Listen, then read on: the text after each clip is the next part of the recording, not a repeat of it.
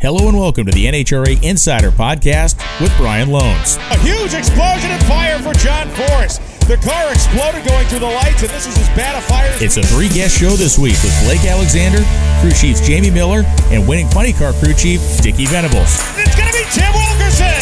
Wilkerson goes 391.2. We're talking one of the wildest and wettest Gatornationals of all time from three different perspectives. Perfect reaction time for Dallas Glenn. Triple zeros across the top of the time slip, and at the finish line stripe, it's Dallas Glenn. This is the NHRA Insider. It's Cruz Petragon, 395.8, 324 miles an hour. A margin of victory of 26 ten-thousandths of a second. Hey everybody, Brian Lohnes here again with another episode of the NHRA Insider Podcast after one of the weirdest and wildest and in some ways most awesome Gatornationals ever held. Certainly one for the books for me. This was my seventh straight Gatornationals starting back in 2014 when I was an event announcer. I guess it's my eighth straight. It was insane for so many reasons, and if you watch the show, you know that we had these grandiose plans for our Pep Boys Top Fuel All-Star Callout, which we executed some of it. We got the first round of eliminations done, leaving 4 cars, and we were unable to complete that. It has since been set to the U.S. Nationals, and you may be thinking, why did that happen? And of course, if you're listening to this, you know damn well why it happened, because it rained, and it rained, and it rained some more, and it was soul-crushing on Wednesday when I got into town. Thursday, we didn't send a single card. I didn't so much as do a burnout. Friday, didn't send a single card out. Didn't so much as do a burnout. And then Saturday, it finally relented midday, and everyone was like, yes, it's finally stopped raining. We're going to be able to get this show on the road. And then we all looked at the racetrack and went, oh no, oh my God, maybe it's better if it never stopped raining, because the racetrack was absolutely decimated. The water, the saturation from the water got underneath the rubber. The Safety Safari actually worked really hard on it on Thursday. They had a window like Thursday night, and they restored the track to some semblance of okay, but really by the time we got to the drag strip on Friday, the rain had already washed back in again. But long story short, when the rain stopped on Saturday, it was scraped down, and your kitchen table has a better appearing racing surface than what we were looking at. The Safety Safari removed all the rubber they could, which was effectively all the rubber on the racetrack. They were left with a surface that was really behind what they normally start with on a Tuesday or a Wednesday at a normal event when they start to prepare the track for the weekend. And so over the course of hours, they were able to bring this thing around, and they were able to make it raceable, and they were able to provide our heads up or professional level categories with one qualifying session up until Pro Stock Motorcycle, when we had an oil down that killed the right lane and killed the qualifying session for the night. The Pro Modified cars didn't get a single look at the racetrack before elimination round 1. This is their first race of the year. It was not ideal for anybody, but ultimately, as these experiences so often happen, we start with, and myself included in this whole thing, and my attitude is no different than any other human beings on the planet. You start with kind of dejection, right? You have anticipation when you go to the race. You get there, and you have this little glimmer of hope that maybe it's not going to be as bad as people say it's going to be, and then it gets worse and worse. And you slide into this kind of dejected posture. I know it happened to me when we were, when we got to the racetrack on Saturday, and it just looked so bad and bleak, and you knew what the surface was going to be, or we thought we knew it actually was worse than what we thought it was going to be before the Safety Safari, really put the screws to it and got it turned around. But you kind of travel this emotional arc in a situation like this. And then when you get on the racetrack and you're making progress, and it's like you're kind of getting uplifted. And then we get to Sunday, and Sunday was an incredible race day. Blake Alexander, who we're going to talk to, making the final round in Nitro Funny Car. Of course, Matt Hagan beating him in that final round, but we're going to get the story behind the story from Blake on that day. Top Fuel, you have Doug Foley in there. You have Trip Tatum in there. We were guaranteed a first-time winner in Top Fuel for the first time in a long time. Trip Tatum got the job done. Karen Stouffer just destroying records in Pro Stock Motorcycle. We came into that race, a 672 is the record. She ran 668, jaw-dropping. She comes back out, runs 666, lowering the record by better than half a tenth of a second. In the Pro Stock car category, we watched great competition there. We watched Dallas Glenn kind of regain his footing. Not to say he ever lost it, but it took him 4 events to win one last year. And, well, frankly, it only took him 3 events to win one in his sophomore season in that Rad Torque System sponsored Camaro. And, the record for Pro Stock was reset. Finally, not the EFI record, but the all-time elapsed time record in Pro Stock was broken by Erica Enders. She was racing against Bo Butner. Unfortunately for Erica, she lost on a hole shot, but that does not affect the sanctity, if you will, of the record. So she is the quickest Pro Stock driver in history at 6.450 seconds. And remember, that's been 6 years in the making. The Pro Stock category made that EFI transition 6 years ago. Hood scoops were gone. The big Dominator carburetors were gone, and on went the fuel injection as well as a very low-hanging air scoop that pulls air in from just a couple inches off the racetrack surface. So in theory, in normal air, the fuel-injected engines, because of the design of the intake manifold and where the air is coming from in the front of the car, don't make as much raw horsepower as their previously carbureted counterparts. But when you put them in 1,000 foot below sea level air, Katie barred the door. They're making equivalent power because that record was 645.5, and it has been since reduced to 645.0. Only 0.005 of a second, but a very important 0.005 of a second when we talk about kind of drag racing and how precise this stuff is. Pro Modified class provided great action, 16-car field there. Really top to bottom. I mean, Pro Stock Motorcycle, we look at Angel and Matt Smith both losing in the first round to the likes of Mark Ingwerson and Lance Bonham. 2 guys that are hardcore, scrappy, do-it-themselves racers, and 2 guys deserving of the round wins that they earned in a first round at the Gatornationals. It was just another of the 1.7 million plot twists that came up over the course of this particular weekend. And let's go back to the call-out. So the call-out scenario, we were supposed to do it on the starting line on Friday. Of course, that was going to be impossible because of the deluge we were having. We moved it inside of the Top Eliminator Club. And if those of you that watched our call-out special that was on Fox on Saturday afternoon, I hope you enjoyed it. And I hope you enjoyed it because it was different. And it had to be different. We did not have a racetrack to send cars down. But what we did have was 8 personalities and 8 people and 8 drivers.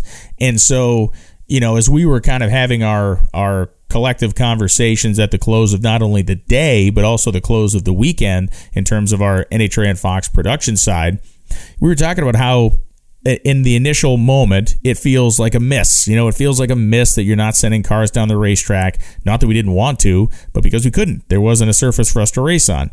But then you start to think about it a little bit more. And the NHRA, obviously, 1951, it's founded in the early 50s. It begins to have events. 55, it has the first national event.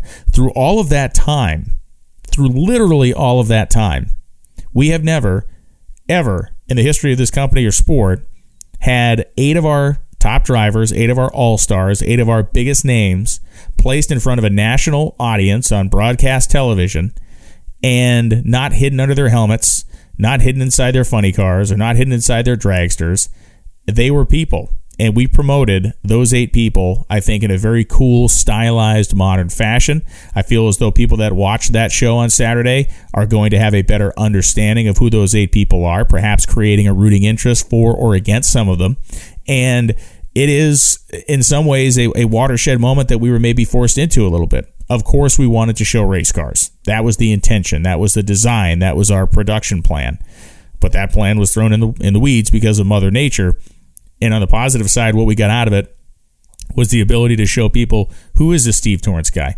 Who is this Justin Ashley guy? Mike Salinas, Brittany Force, Antron Brown, Doug Coletta, Sean Langdon, and the rest of the crew. It's and Justin Ashley, of course. And so it is a valuable proposition that we were able to do that. Obviously, we never want to have another rain day, if you will, on a national broadcast like that again. But we rolled with the punches as best we could and did the best job to deliver the best product we could under the circumstances. It was a fascinating thing to watch the safety safari go to work. I mean, it was every man and woman that was able to move and hold a squeegee and run equipment and scrape. Everybody was out there. It was a collective effort.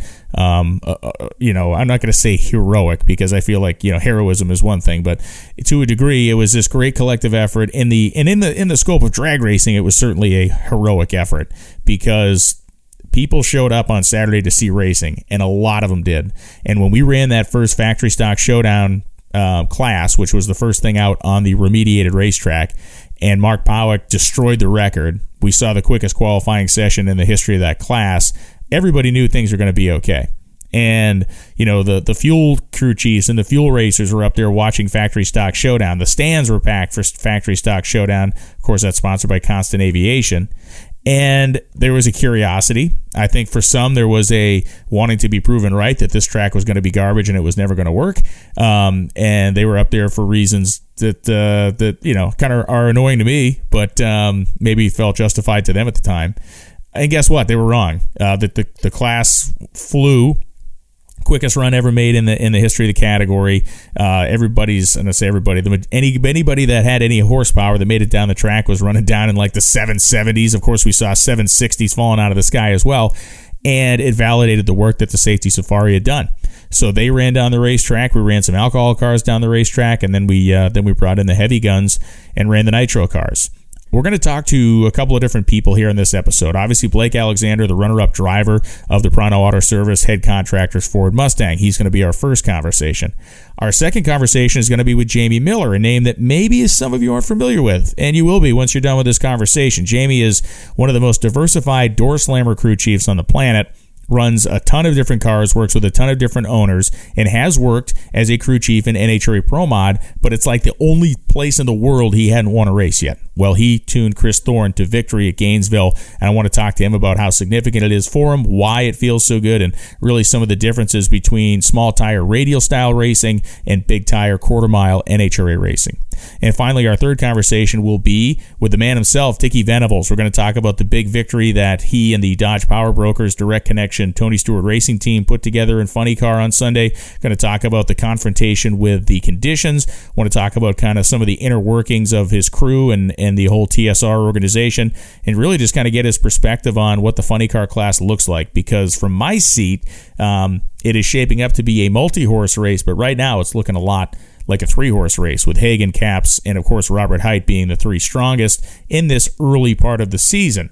3 races into 22, we can't start making any real bold predictions, but we certainly can start to paint a little bit of a, Bob Ross painting over here with the happy little trees and puffy little clouds, and we can see, within that painting starting to shape up 3 big names that have been absolutely throwing down.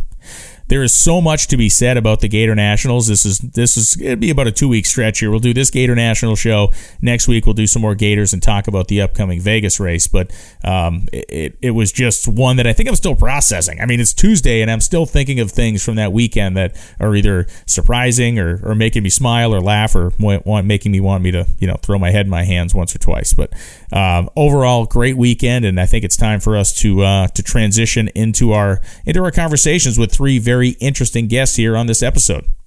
So our first guest in this episode of the NHRA Insider Podcast, the runner-up in the Nitro Funny Car category at the 53rd running of the Gatornationals, Blake Alexander. Blake, how you doing, man? Good, Brian. How are you? Good. I wanted to talk to you today because we were able to tell some of the story on the TV show, but really there's a whole lot of depth to the fact that you guys were even there this weekend at the Gatornationals. So I want to talk first on kind of the logistical end of things. I know you got the race trailer, you got it as quickly as they could get it to you, but was still very late in the process. So when did you guys figure out you might be able to make Gainesville, and then when did you actually start trying to fill that trailer up? I think we always had an inkling that we would be able to make it there, but also there was some doubt of when we got the trailer and how long it would take to pack it, because we actually received the trailer about a week before we needed to leave to drive down there.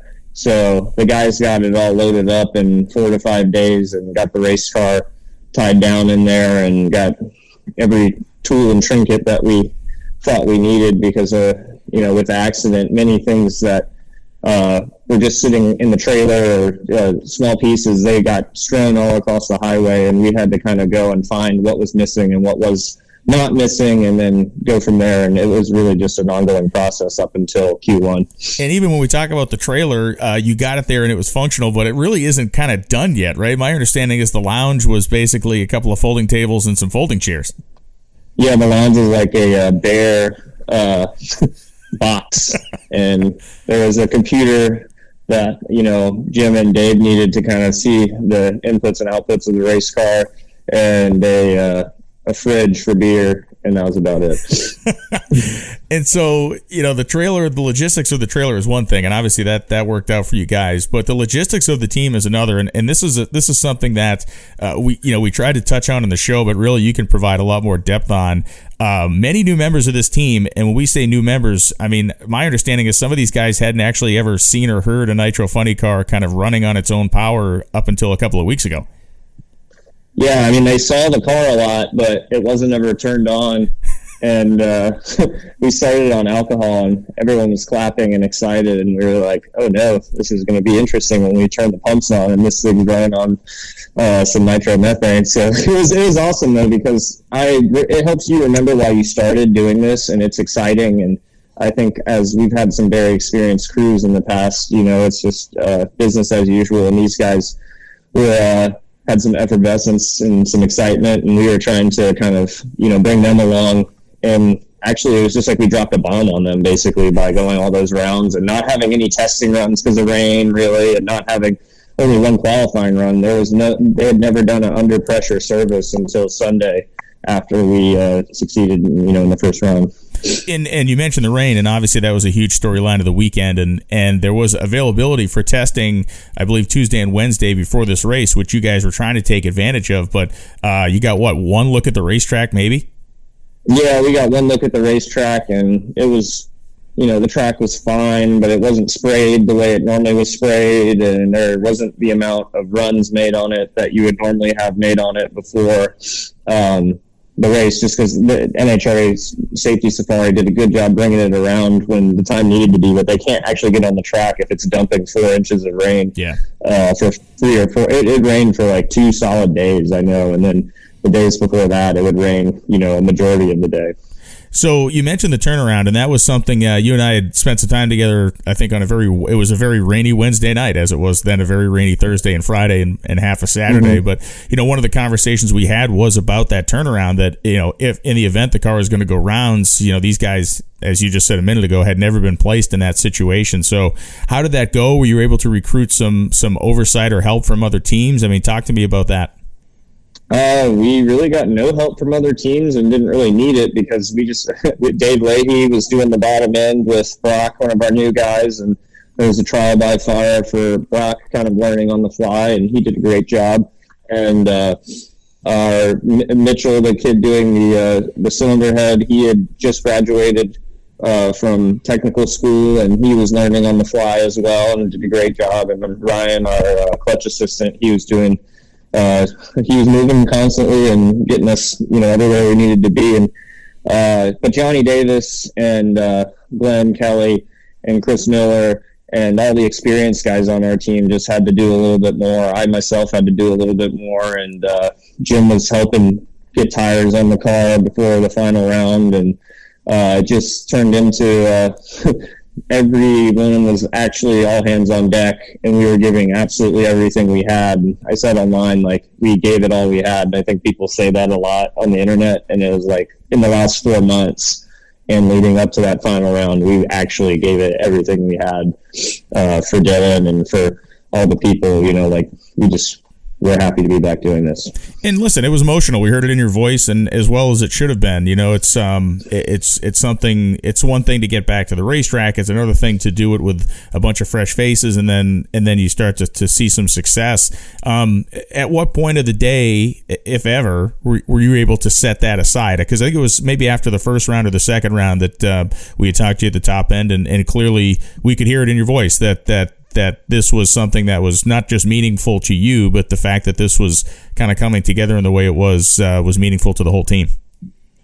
Yeah, I mean, all of us had a different way of processing our emotions, and that's one thing I've kind of learned with this. Some of these guys, have been doing this for a long time, and you run a funny car for as long as Jim and the boys have. Some of them have no feelings left, and some of us have 1 or 2 left that we're holding on to. So we really just processed it differently, and all of us, had, like Jim said on the broadcast, it was a long winter and we were pretty down, but the hard work that Robert Schwab, Johnny Davis, and all the guys put in, it just drives you to like want to do more and be better. And when I can wake up and, you know, have fresh breath in my lungs, and I'm going to keep fighting to do this as long as I can. And I just kind of had that realization that I'm very fortunate to even get to drive one of these things and be involved in the sport, whereas I'd kind of perhaps lost sight of that at times since I'd been doing it for, I think, like 10, 12 years now or something like that professionally. What was the overriding feeling after that final round? Obviously disappointment you didn't win the race, but when you went back to the pit area and you look at these fresh-faced new guys, what was the overriding feeling? Was it relief? Was it excitement? Was it stunned? I mean, what was their takeaway?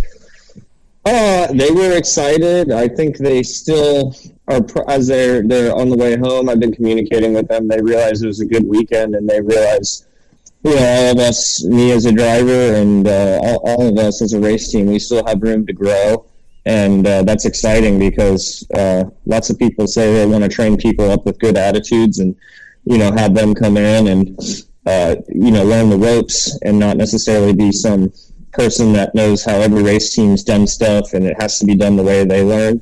But it's another thing to actually do that and execute it. And these kids came in and did what they did, and there wasn't one run where we weren't up there in front of the race car that we were racing with very experienced crews. And, you know, we had, I think, probably 4 or 5 more people working on the car than us. So, you know, it was an all hands on deck effort.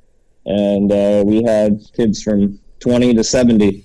I guess they weren't kids if they're 70, but, you know, they were all busting their butts, and we love to go fuel racing, and we were glad to be back doing it. In terms of the race itself, I think it was very interesting in that, you know, we look at this insane air that, you know, no one's raced in forever. You know, we start the day like 1,000 feet below sea level, and I think even by the time we were done, it was still a couple hundred feet below at the final round, or if not maybe a dozen feet over or something like that.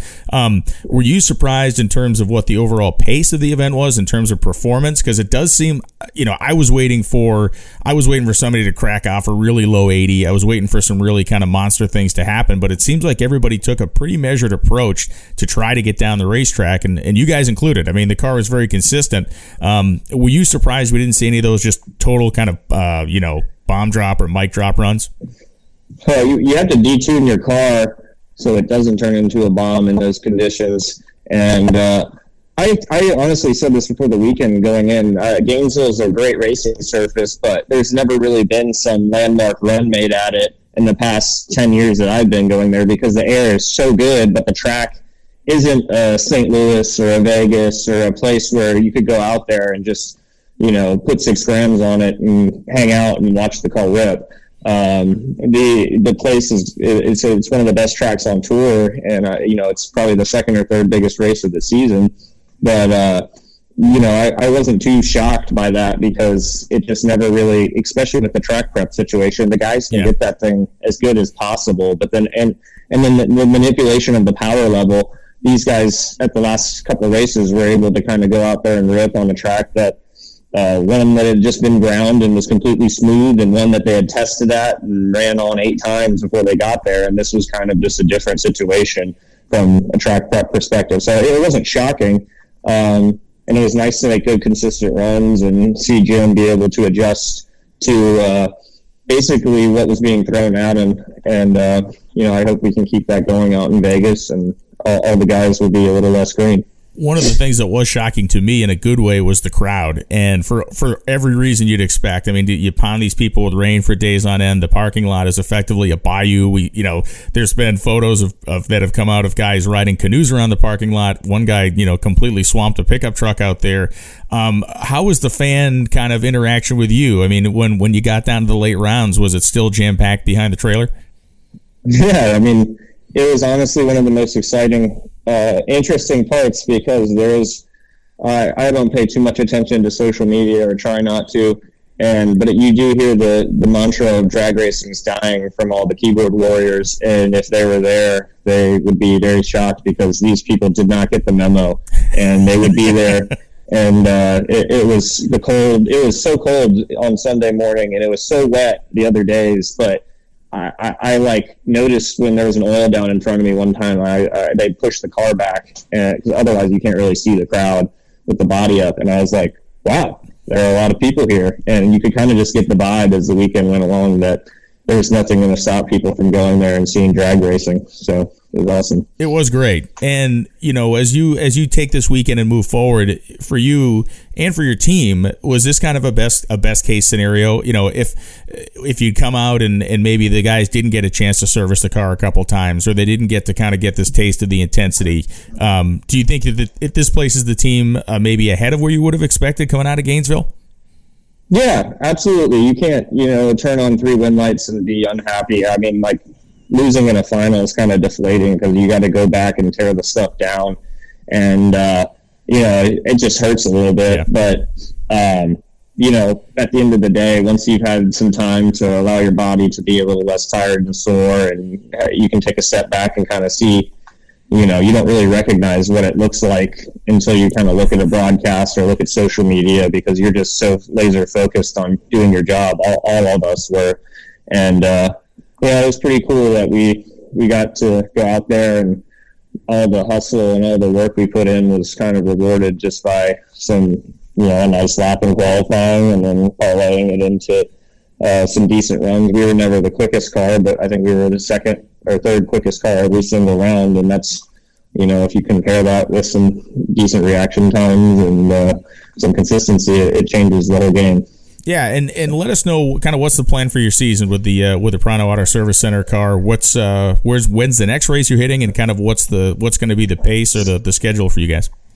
Yeah, I think we're going to go to all of them up until Denver. We may miss Bristol or something like that, and kind of like what we've done the last couple of years, where we were at basically every event but 1 or 2. Obviously, starting a little later this year because we didn't have a way to get to the racetrack yet. So we're just going to keep bringing everyone along, and I'm going to try to keep doing the best I can. And I know all the crew guys, they literally are balls to the wall every day. Just people don't realize to compete against these large teams.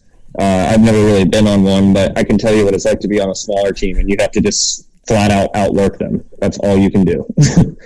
Yeah, and it's a proven formula. It's not the easy way to do anything, but it certainly is a proven formula over the history of the sport. But, man, it was great to see you this weekend. It certainly was great to see the car performing. Great to see you driving. And, you go back with Hagan a long way. You guys have known each other since you were both basically kids. And he intimated that in the semifinal round. And I think it's a neat thing when we have drivers that have that your level of familiarity with Matt. And not many people kind of have that in our sport. Yeah, I mean, I've raced against him in pro mod cars when I was like 16, 17. He was older, I think he's like 3 or 4 years older than me, and had a well-established little door slammer career going on, and I've kind of always been trying to catch up and compete and scratching and clawing, and I'm going to keep doing that. Blake Alexander, driver of the Prano Auto Service Center Head Contractors Mustang. Thanks for taking the time, and I look forward to seeing you in sunny and much more dry Las Vegas. 10-4, sounds good. I'll see you guys out there. Thanks, Blake. So after a great conversation with Blake Alexander, we move on to our second guest in this episode of the NHRA Insider Podcast, a guy who told me this week that Gainesville was his kryptonite. Kryptonite no more. Jamie Miller, one of the most diversified tuners in drag racing, and a guy who tuned Kris Thorne to a Pro Mod victory. How you doing, man? Pretty good. How are you doing, Brian? Good. One, it was great to see you this week. Second, it was great to see you guys pull off the victory. Your wife was in the house. It really kind of came together like a storybook, man. I still can't believe it, honestly. This after the fact, you just keep reliving it, and like our conversation, I've told you it just seems like I can never get it all to come together for NHRA. I've been fortunate enough to win in other arenas, and this just was, like I told you, was my kryptonite, and it all came together, and it's crazy. Like our text, I said, I think you and I got to start having a little sit-down talk before every race. So I want to talk about that because of the fact that you are so diversified. You've had success on in small tire racing in various classes of small tire racing, from Radio vs. the World to X275. I mean, you've had your hands on so much different stuff. What is the main difference from a tuning perspective when we talk about a small tire 8th mile car that is making equivalent horsepower, probably more so than an NHRA legal car, versus a big tire 1/4 mile car, kind of from your perspective as a tuner? So I think the real difference when you come over to NHRA is, they have limitations on what resources we have available to us. So things that we use for power management, say in the small tire stuff, we don't have some of those options available because of the software and firmware that we have to run for NHRA, right? So that creates a whole nother dynamic in having to tune these cars, right? Which it makes it much more difficult, right?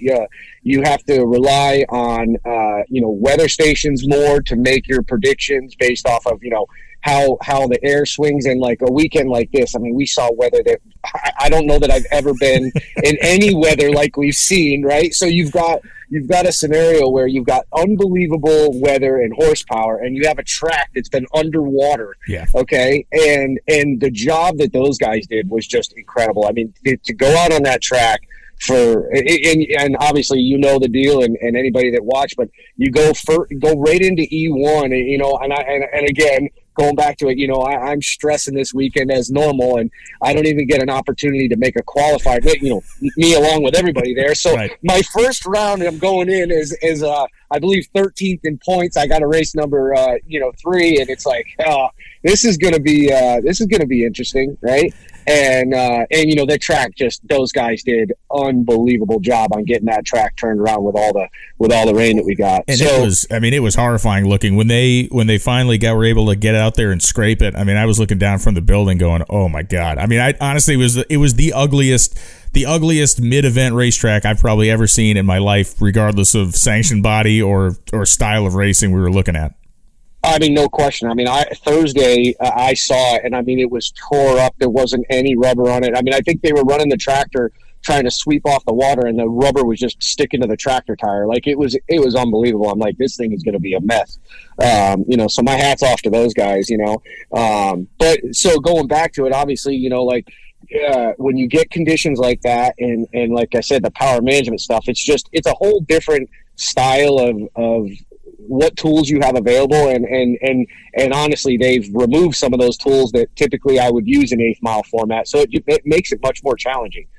So you're making massive changes to the car round to round as far as weight packages and wheelie bar and tire pressure and things like that. And again, like I said, watching that weather, and making what you hope to make the right decisions based off of what that weather station is telling you. And how much did the track itself change from round 1 to the final? Because obviously there was constant traffic going down. And how much gain did you see in the physical kind of grip available on the racetrack? No question that the finals was definitely the best it was, but there was no point that I was, where I thought we couldn't get down it, or like I said, I was extremely surprised of how covered up and how good the track was. I really was, and I'll be honest with you, like we went up there for that E1, and when it went that 568, like I saw the wind light come on, and I was more excited about the wind light, and then I realized what it ran. I was like, wow, I can't believe it went that fast. You know what I mean? So I had run in testing some stuff that went like 377 to the 8th. And that's what I was trying to get back to, thinking that this thing would probably go as 73 to a 72. Because again, I don't know what this air is going to give me exactly, right? And this thing rips off a 68, and I was like, wow, I was not expecting that, So it was it was very interesting, no doubt. In terms of the centrifugal supercharger package on that car, everybody's in the same boat with the air, but the way these power adders, kind of work and the way that they mechanically process that air is different. So do you think in terms of, not necessarily for raw horsepower, but for the job you do as far as tuning the engine, was that centrifugal better suited for the crazy conditions we had, or is it more finicky? I honestly think it's a little more finicky. I really do. I think that, for me, that thing responds to the lower DA, and when your correction factor gets, which I want to say closer to 1, but we were like 0.979, I think, or something. You know what I mean? They really do, and on the centrifugal, you have to be careful on the starting line because that thing will get real aggressive.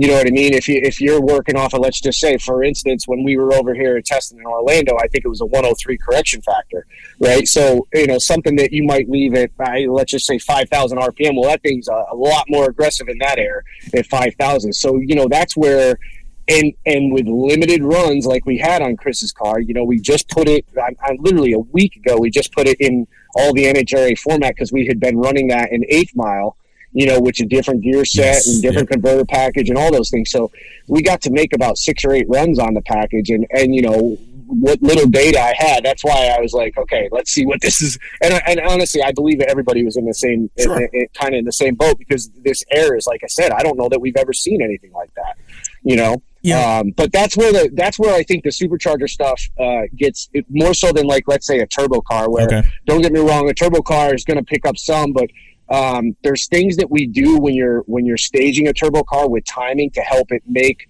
the same boost, right? When it's popping and banging and doing all that stuff. So I feel like just on the starting line, it's a little more controllable as far as consistency. You know what I mean? As far as just when it lets go of the button there. But then I'll take the blower car over the turbo stuff. I love my turbo stuff, but I'm a big fan of this blower stuff with zoomies. It's the loudest damn things at the racetrack. They're cool with the flat hood and everything. And Kris Thorne is a great driver. I was down at Bradenton a couple of years ago when he got the license back, when he had the turbocharged Corvette that he ultimately had that big crash at Indy with. But I was very as happy as I was to see you get the win. I was also very happy for him, because the guy could drive the wheels off the car. He to a lot of fans, I think he might have come out of nowhere, but having seen him race over the last several seasons, he definitely did not back his way into this one as a driver. No, he does a phenomenal job. I mean, he is in there and he's like very calm, cool, collected. Like, he doesn't get himself fired up, you know what I mean? And he goes out there and, he hammers the tree. He just does a phenomenal job. He's got us a bunch of round wins by literally just reaction time. He saved my butt a bunch of times, but he is, and he doesn't get himself in bad situations. He handles the car. He gives me great feedback. Certainly we would not have had this success without, and that's, I put some posts on social media. It's like, this is such a team effort, you know what I mean? And everybody involved with it, with him, Craig Pettis, who worked his tail off getting that car round to round, and Carl, and just everybody putting their hands in, and they just, everybody didn't miss a beat. It finally all came together for all of us. And what's so special about it too is that was all our first win in NHRA. Oh, that's fantastic. Which is, you know what I mean? It's just, it's a really special moment for all of us, and it's so cool to have it happen that way. And I didn't even think about it, Brian. It's like, that was Kris's hometown. I really didn't even put it in, into perspective at the time, not thinking about it, but basically, his home track. So just the whole weekend was unbelievable. I think one of the other things that people don't necessarily realize about the Pro Mod class is that you guys get squeezed really hard on turnarounds, like sometimes just beyond even conception. I've heard of stories where it's like less than 30 minutes they want you back in the staging lanes. So for you, is that, I think for some guys, obviously on the mechanical side, that's a nightmare, but for a tuner crew chief, is it actually better to be in a squeeze because it forces you to make decisions and not kind of double guess yourself? That is a problem that I have. The more time I have, I think is worse. When I have to make that, that decision in a hurry, I feel like I do a better job. When I sit there and dwell on it, I'll have 10 tune-ups built for this thing, and and then I got all these options. If I seem to work better under pressure, where I look at the data quickly, I assess it, and I say, okay, these are the changes we're going to make them, and just, stick with that. When I second guess it, it always goes back to, I've done this a bunch of times, I will go back and make tune-up changes, and I'm like, why did I do that? I should have stuck with the first move I had made. You know what I mean? I feel like that was the one I should have stuck with. So, yeah, for me personally, I feel like the pressure and making that call quickly based off of what is in front of me, and not dwelling over it and start thinking about all these other things. Just focus on what's in front of you, move forward with it, make a split decision, you know what I mean, on it, and let it roll. You are in a you're in a small and elite group. I'm not saying that's just a stroke of your ego. It's the fact. And you know, another guy that I'd put in your class and category is Shane Tecklenburg, who you're able to hang out with a little bit this weekend, which is an anomaly because normally if you guys are in the same place, you're both elbows deep into race cars. But how good was it to catch up with Tecklenburg, who again is just an incredible tuner in his own right? I mean, he is. Shane is a great guy. I mean, we've become friends working on the Econo team, and you know, Shane and I work really well together. We complement each other. Shane he is on a whole different level, like with all the technical stuff and all the fundamentals of fuel injection and all that. And where I'm a little bit more, chassis related, car related, what I can't make work with a laptop, I try to figure out with the car, right? And the two of us just work really well together. And it's always good catching up with him because, man, I'm like a sponge when I'm around that guy, trying to pick up anything he's willing to give, you know what I mean? And it's just like, look, we have a great time anytime we're together. Have a great time of reminiscing about, you know, being in Bahrain and doing all the racing that we did. And, you know, like the three of us sitting there and just, you know, talking about life and all that. No, he's been instrumental with, with teaching me some stuff and helping me with things like, just like himself, like Steve Petty, all these guys. Like, you know, I'm very fortunate that I get to go out there and do this stuff and learn from some of these guys. I've been very fortunate, and you know, that's one thing I'll never forget. I tell you, I think some people out there, I think we talked about this, you know, they lose sight of how they got there. And usually this world of racing, there's people that help you get there, and I don't ever want to lose sight of that. I really don't. You know what I mean? Because I wouldn't be in this position to be even talking to you if it wasn't for a lot of people out here. Look, it was a neat moment to see two things on the starting line after you won. From my perspective, up there in the booth, one of the first guys that came over and threw his arms around you was Steve Petty. And just a class act all the way through. Yes, absolutely. I mean, and like I said, he's been a mentor. You know, he has taught me so much stuff. For the last, I've been doing this now for about 13 years, and it was all him that got this rolling for me, really. You know what I mean? He was the one that pushed me. I started working with him closely on Jason Enos's 10.5 car, and he's like, hey man, you know, we need somebody to come out and help, and I just can't do all these cars, and I really think it'd be a great fit for you. And I was like, how am I ever going to make a living tuning race cars? You know what I mean? I got a family at home. I got to support and stuff. And I'm like, but listen, if this guy is offering it, I said to my wife, I'm like, I cannot pass this opportunity up. Like, I can't, I got to try it. I got to see if we can make this work. You know what I mean? And him and I are very close. I mean, I talk to Steve every single day, and whether it be racing, life, like, you know, we're constantly just sharing ideas of, hey, I was out with this car, you know, and we found this. And it's just like, it's great to have somebody to bounce ideas off of, you know, and going back and forth. Sure. So, no, it was cool. I mean, listen, I can remember key things that have happened in my racing career, right? My first second round win was actually against Ricky Smith at Bristol with Michael Bealey's car, okay? Petty, there's a picture of Petty and I that got screenshot as giving a hug to each other. Like, those things I will never forget. You know what I mean? And now this, and you know, and like I said, when I say this, like racing against Ricky Smith and these guys, I mean, these guys that I've looked up to, and you know what I mean? I still do. You know what I mean? It's crazy to think that I'm in a position where I'm racing against these guys, and I'm actually being competitive against them. Yeah, and then the second thing that happened moments after Petty let you go is you spun around, and I mean, your wife came at you like a spider monkey, man. It was fantastic. She jumped. A flying leap into your arms. It was really great. Yeah, and it was, oh man, it was just so awesome that she came to this race. We had been talking about it, and you know, with the kids back home and stuff, they of course don't want mom leaving, and you know, but she got to come out here with me, and it just made it that much better. You know, she's certainly known the struggles, and she's my biggest cheerleader, and like, I've wanted to throw the towel into this NHRA race. You know what I mean? And she's like, you can't let it beat you. You can't let it beat you. You just got to keep going out and trying. You know what I mean? And it's like, it just, you know, the frustrations when you try so hard at it, you know, and you just can't seem to put it together. But boy, it was well worth it. I got to tell you, Brian, it was well worth it. Well, you are one of the hardest working men in show business, making this show right now on Tuesday after the race. You're already back at a drag strip testing.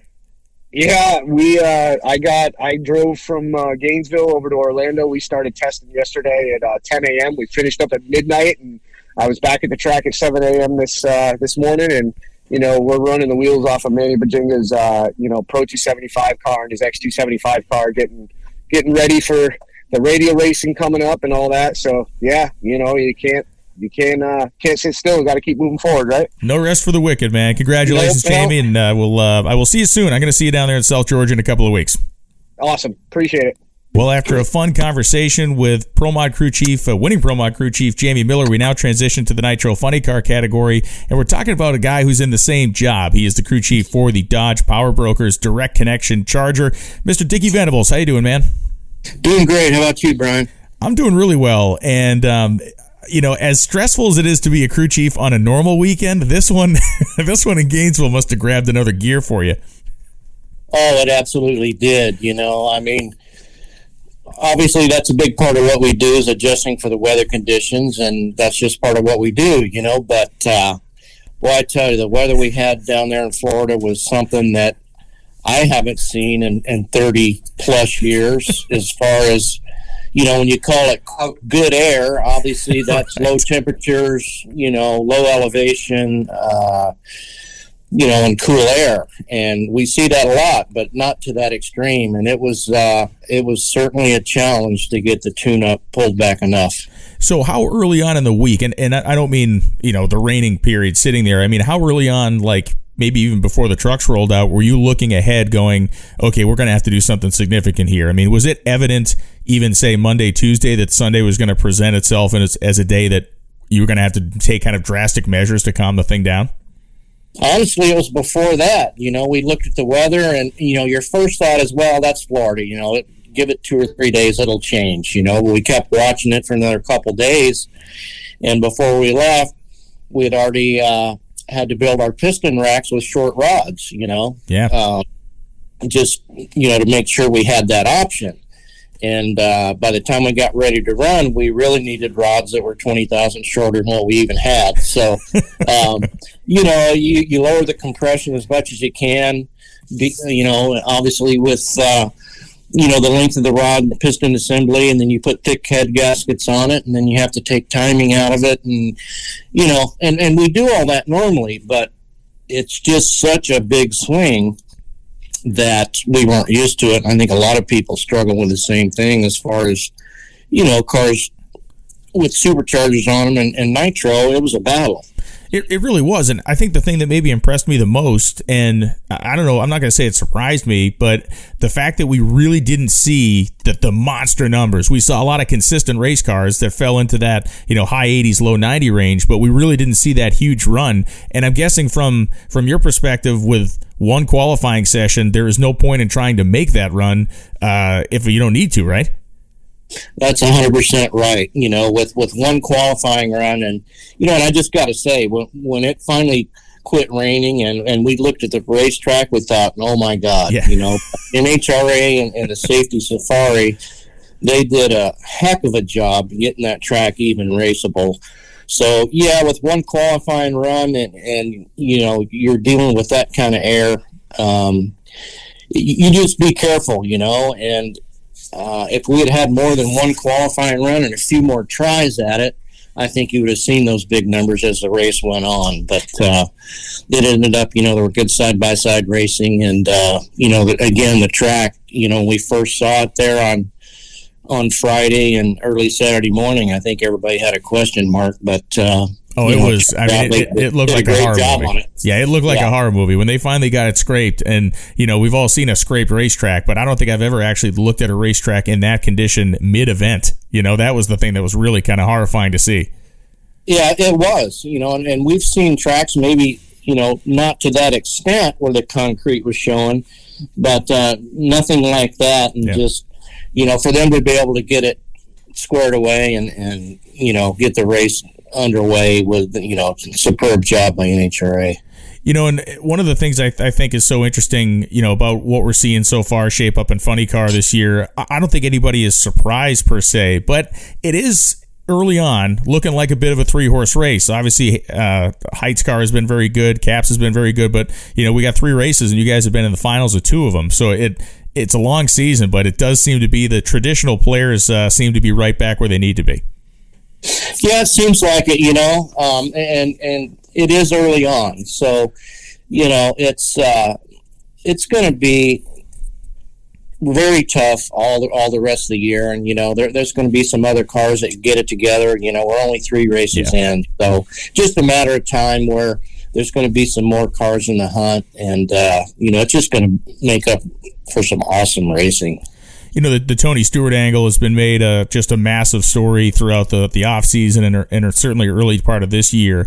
And one of the things I feel like I notice with both you and Matt and really the whole team is there's a great energy coming off of you guys, man. I see Matt, his top interviews and stuff. The dude's energy comes right through the screen. It really does seem like there's something very special kind of forming up there at TSR. Yeah, I agree 100%. It's just refreshing to come to work, and what one thing I enjoyed and one thing I've noticed as I've gone along as far as Tony goes, he likes to come up in the lounge. We were looking at conditions going up for the final round, and he comes in and says, "You good?" And I say, "Yeah, I'm good." We had a little bit of rattle early in the run by the Christmas tree in the semis. We're going to try and fix it. He says, "Well, how are you going to do that?" And I showed him the timing curve, and he's like, "Oh, okay," and off he goes. And then we went on. We were fortunate enough to win. Well, when we got back to the trailer after the race, I showed him what we did. It's just fun to be able to show him the changes, and him ask the questions and him be interested in that part of it. That's one thing I really enjoyed and have been enjoying all year, is being able to talk race car with the owner. Yeah, and listen, the guy had himself a hell of a Sunday as well. It says you win the Nitro Funny Car category in Gainesville, and his driver goes out there and wins the stock car race in Phoenix. So it's he's living right as well. Oh, he was having a ball yesterday. Both number 14 cars won, and he was really enjoying it as he should. When we talk about, a guy like Matt Hagan, who now you have raced with for many years, so many years, and you've been around and with a lot of great drivers over the course of your career, including Pat Austin back in the day. Are there any similarities between what Matt does and what Pat Austin does? Because to me, at least from the outside looking in, both of those guys were you knew what you were going to get every time they went to the starting line. And as far as Hagan goes, that seems to be kind of his MO. Yeah, 100%.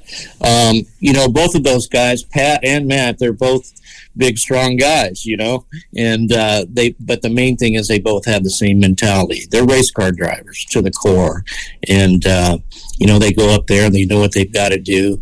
You got to leave on time. You got to have that fast reaction. You got to also be able to handle the race car. It just takes talent. Driving one of those things is not easy. It's just it takes focus and the mentality to do that. And they're very similar in the fact that they're just pure race car drivers.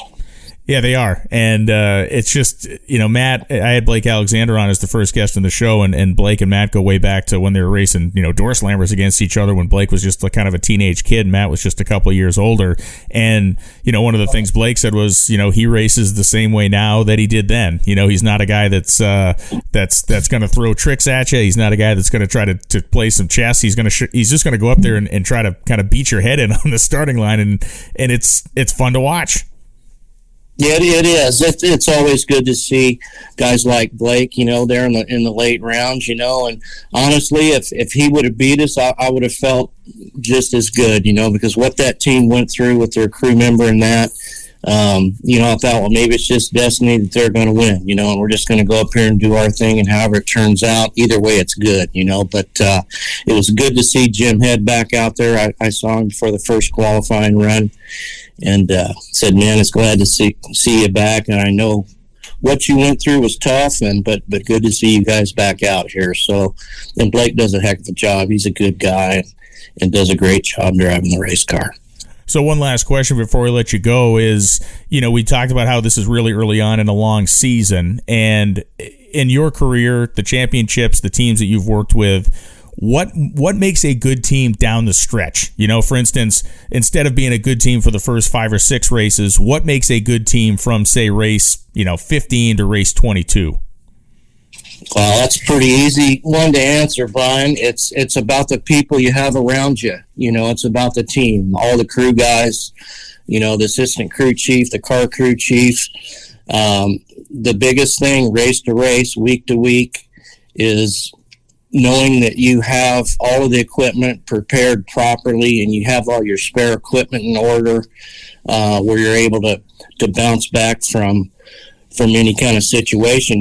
We didn't have a smooth weekend at all. We had an ignition failure on the first run. It ran good, but it went 320 miles an hour. And, it's like, okay, we had a mag quit, that run. First round, we just overpowered the track.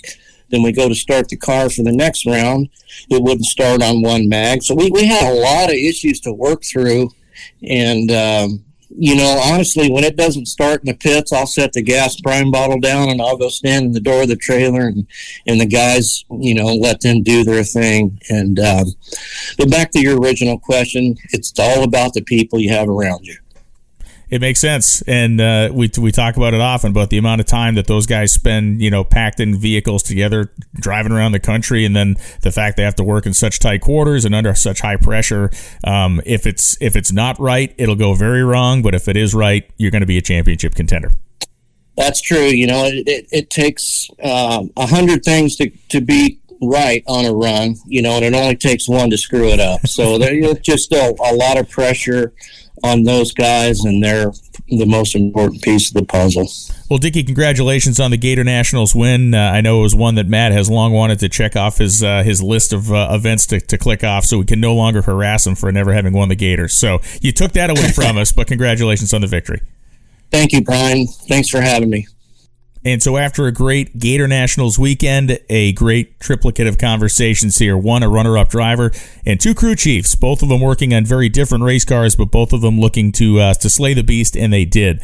It was a weekend that spanned an emotional spectrum I'm not sure I've ever experienced at a drag race before, in terms of being, really kind of down in the dumps when we washed out the 2 days, and then being almost head in hands despondent when we saw what the racetrack ended up looking like when we got going, the rain finally let up on Saturday, and then really feeling on top of the world when we showed up to that racetrack on Sunday and watched tens of thousands of avid NHRA fans file in, and did so in adverse conditions. Look, it doesn't matter what racetrack we would have been at. The fact of the matter is, when you saturate the ground of any place with better than around a foot of rain when we started Wednesday to Sunday, it's going to be hardcore, but the folks at Gainesville did an incredible job getting people in, doing the best job they could at getting them parked. They had a fleet of wreckers and tractors that were just circulating around, and anybody that got stuck in the mud, they would throw a chain on them and give them a tug back to solid ground. So overall, it was an incredible collective experience. The NHRA Lucas Oil Drag Racing Series finished up on Monday. Those racers, the ones that braved it out and stuck around all weekend, they got a qualifying hit on Sunday afternoon, and they went into eliminations on Monday, completing that event there. Notably, Jasmine Salinas won her first national event in top alcohol dragster in the Scrappers car. Just an absolutely awesome achievement there, and a Gatornationals that those in attendance who have been coming for many years will talk about for many years. A Gatornationals that those who raced at will certainly talk about for years. They will tell the war stories of the rain, and they will tell the hero stories of success on the racetrack. We will be going to Las Vegas in a couple of weeks for the 4-Wide Nationals in Las Vegas, and it's going to be awesome, as it always is. It'll be a packed house. Nature, at least the climate of the local area, says that it should be drier out there, which should be impossible to get any more wet. I know I'm looking forward to it, and I know all of you are as well. We'll be back next week with another episode of the NHRA Insider Podcast. We'll talk a little bit more about Gainesville, and then we'll certainly start to look forward to this 4-wide race coming up in Vegas, which is a very party-like atmosphere. If you've never been to Vegas for the spring race, it is, to me, there's kind of a duality of the 2 races in Vegas, as there should be. The spring race being a 4-wide, of course, a different format. It has a much lighter feel to it. It has a much more party atmosphere to a degree, in my opinion.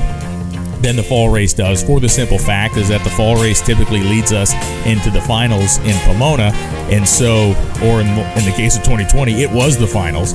And so the attitude there, I think, is a little bit more intense, a little bit more locked down. So I'm looking forward to getting out to Vegas because it's Vegas, baby. Why would you not want to be there? But I also love the environment of this 4-wide race. If you've never seen 4-wide drag racing, give it a look. If you're a person on the internet that writes mean things about 4-wide drag racing, I challenge you to come out and check it out at least once. And then you can go home and say your mean stuff if you want. But the sensory overload of a 4-wide competition is beyond compare in motorsports. It is bone jarring, it is filling, rattling, it is gut shaking, and it is a whole lot of fun. So we'll be out there in Vegas shortly, but before that, we'll be back with the NHRA Insider Podcast next week. You can get your tickets to Vegas on NHRA.com. I'll be there. You should be there too. And I'll be right back here in your ear holes 1 week from now on the NHRA Insider Podcast. I'm Brian Lohnes. Thanks for listening.